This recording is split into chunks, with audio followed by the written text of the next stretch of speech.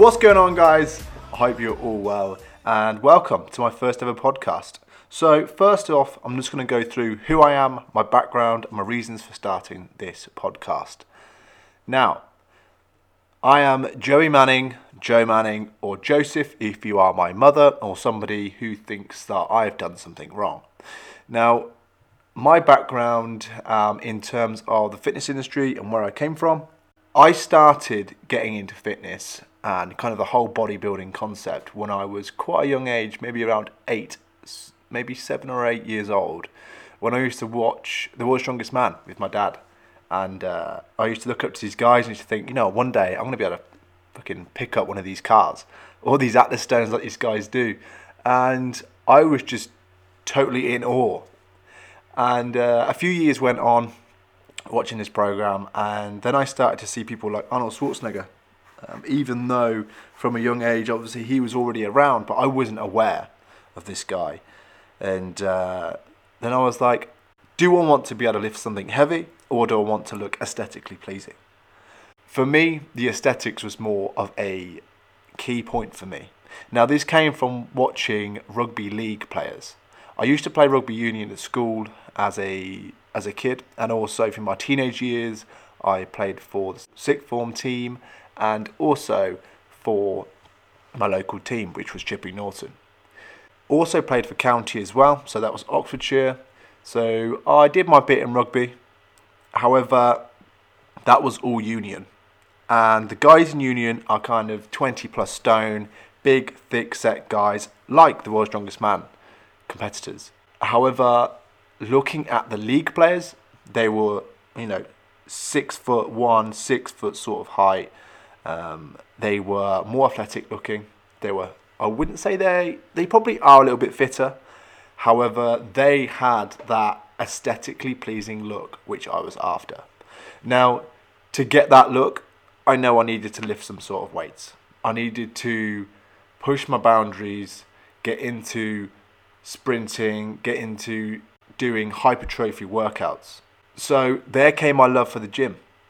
And ever since then, I kind of aspired to be somebody who can run a fast time in 5K, somebody who can lift something heavy, someone who can do 100 push-ups, can do things that a lot of these big guys couldn't necessarily do because they weren't going for these sorts of goals. This is something I had in my heart personally that I wanted to achieve. I wanted to be an all-round fit guy. So the reasons I started this podcast were because I was getting a lot of questions from my socials. And if you don't know, my socials, where a lot of you guys may have came from to listen to this, my Instagram is Joey Manning Fitness, my YouTube is Joey Manning Fitness, and my Snapchat is JM Fitness 1. So a little plug for myself there. Get yourself subscribed, get yourself following those accounts, and you'll keep up to date with my latest podcasts and my movements in life. So, what qualifies me to talk about the subject today? Now, I don't think there's any sort of qualification which can allow anybody to talk about such thing unless they have the experience. So I actually enrolled to a course back when I was about 17 or 18 in London, which was the NASM, which is the National Academy of Sports Medicine. Now, I did my level 2 fitness instructing course, and I did my level 3 personal training. Now, that gave me the key information I needed to be a personal trainer, and I didn't use it. Now, I'll tell you why. At this point, I was in a good sales role. I wasn't bothered about being a personal trainer. However, I know I wanted to put it to use. So a few years down the line, I eventually started my own online coaching facility. Now, this, I had 15, 20 clients at once. I was doing the online coaching outside of my normal 9 to 5. This was my side hustle. Now, I find it's really important to do such a thing like this, something that you love on the side, because eventually one day you can make it your passion and your one and only career path. But for me, just for that point, at that time of my life, it was simply a hobby and something I enjoyed to do, to give people give the hope and to guide people in the right direction. And by doing that, it also gave me an income. So that actually taught me just as much as doing my course itself, just by putting it into practice. And also, it's not as easy if you're doing one-to-one coaching. If you've got somebody who's sat at home on their sofa and you've now got to get them off their arse and make sure they're eating the right foods, that can be difficult. You rely a lot of the time on the client in terms of, are they eating the right foods? Are they telling me the actual truth? Now, the only person they're cheating themselves out of there is themselves. But that's a whole different subject which we're not going to go down today.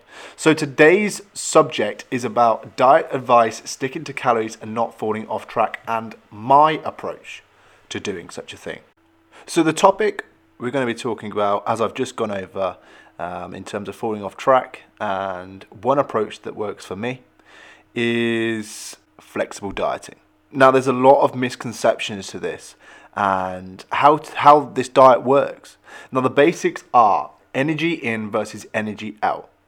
So the approach of flexible dieting is so simple, people still manage to fuck it up. So now grab yourself a pen. If you haven't got a pen, make some mental notes of this now.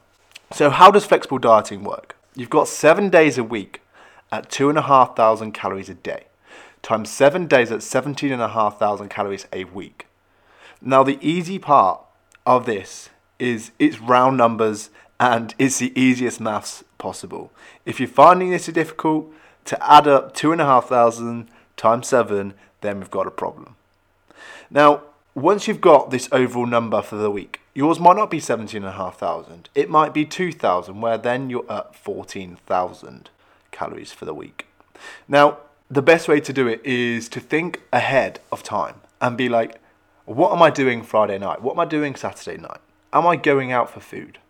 Am I staying in? Am I going to have a pizza with my other half? Am I just going to eat a whole pizza to myself, or a tub of Ben & Jerry's? Let's say on Saturday night, you're going to have a tub of Ben & Jerry's. You've looked up the total calories for that one tub. Let's round it to 1,400 calories.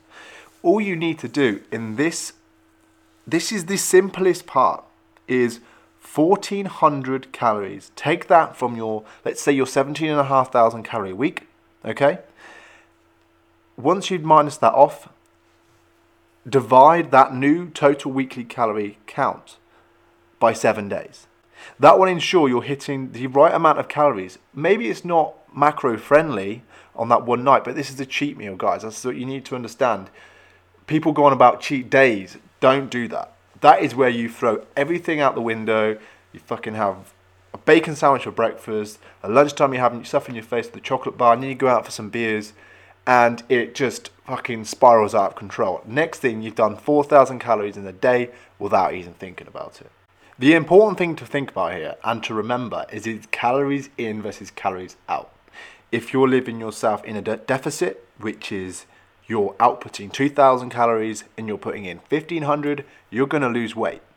The average number of a pound per body fat in terms of calories is 3,500.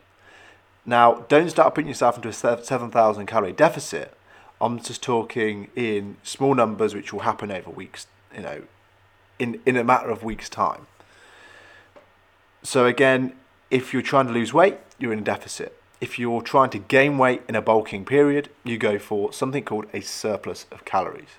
Now, your maintenance calories might be 2,500. Now suddenly you're going to put your surplus calories for a bulking phase up to 2,800, 900, 3,000. Some people go stupid. They have stupid amounts of calories. They put on loads of body fat and they think, why has this happened? Because you're a greedy motherfucker. No. So some people go overboard, and some people enjoy that. I don't enjoy getting too fat on a bulk because, again, I go for the aesthetic look as opposed to the I want to get huge and spend 20 weeks of my life at the beginning of summer trying to shred down. That is not fun at all. An average cut for me will last between 8 and 15 weeks. So you're probably thinking right now that you can make a diet from any type of calories as long as the number adds up. Indeed you can. So let's take, for example, a Pop-Tart. Okay, so a Pop-Tart is 200 calories, for example. Let's say your new daily allowance is 2,000 calories a day. you can fill those 2,000 calories with whatever you like. So let's just backtrack here. Your new calories, for example, on a deficit are 2,000 because you've worked out that your maintenance is 2,500. And you're going to trial Pop-Tarts for every meal of the day. And you've worked out that a Pop-Tart is 200 calories. Now guess what? This means you can eat 10 Pop-Tarts a day. I wouldn't advise this, but 10 a day, you still will lose weight because you're inputting a smaller amount as to what you're exerting. However, this is not nutritionally healthy at all. I mean, I, again, wouldn't preach that, but this is just what I'm trying to get you guys to understand. It's numbers in versus numbers out, and it's just as simple as that. So why not have 1 or 2 Pop-Tarts a day on a 2,000 calories and subtract that off of your total amount? So you've got 400 calories worth of Pop-Tarts, you've got 2 in there. That leaves you with 1,600 to play around with for the rest of the day with things that are more nutritionally dense. For example, whole grain rice, broccoli, chicken, vegetables, whatever, tofu, whatever your dietary restrictions are. That is the way to do it. Find something that you like, take it off your daily amount, eat around your day that way.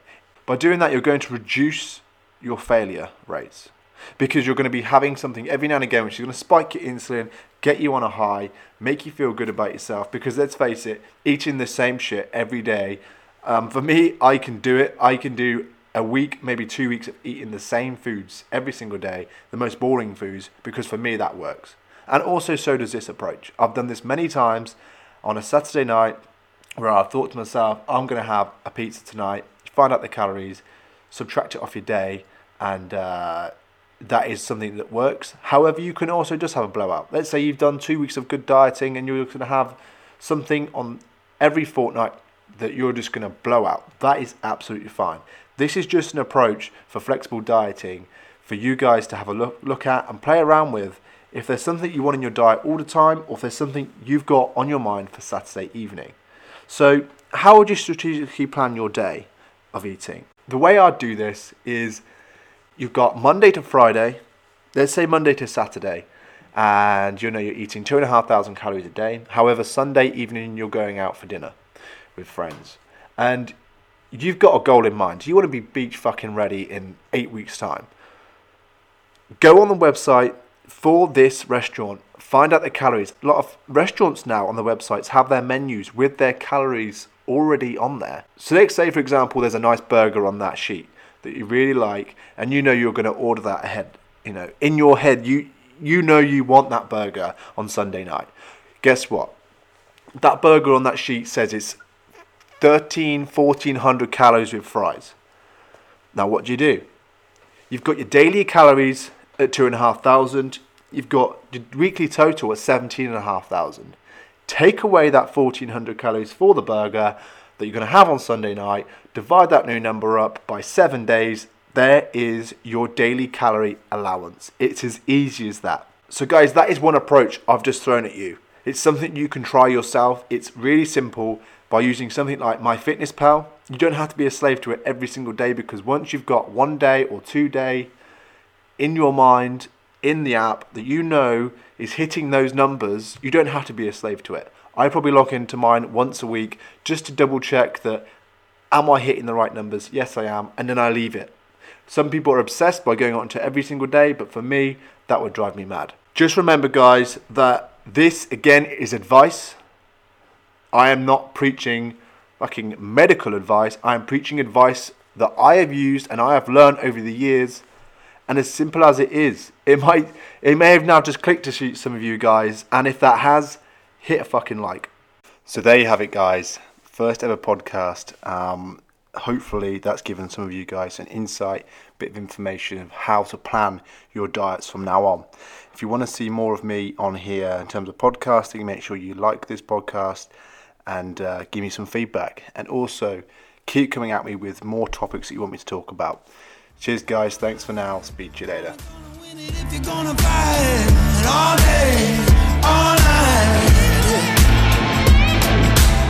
On and on, I'm just like a merry-go, up and down, looking for a miracle.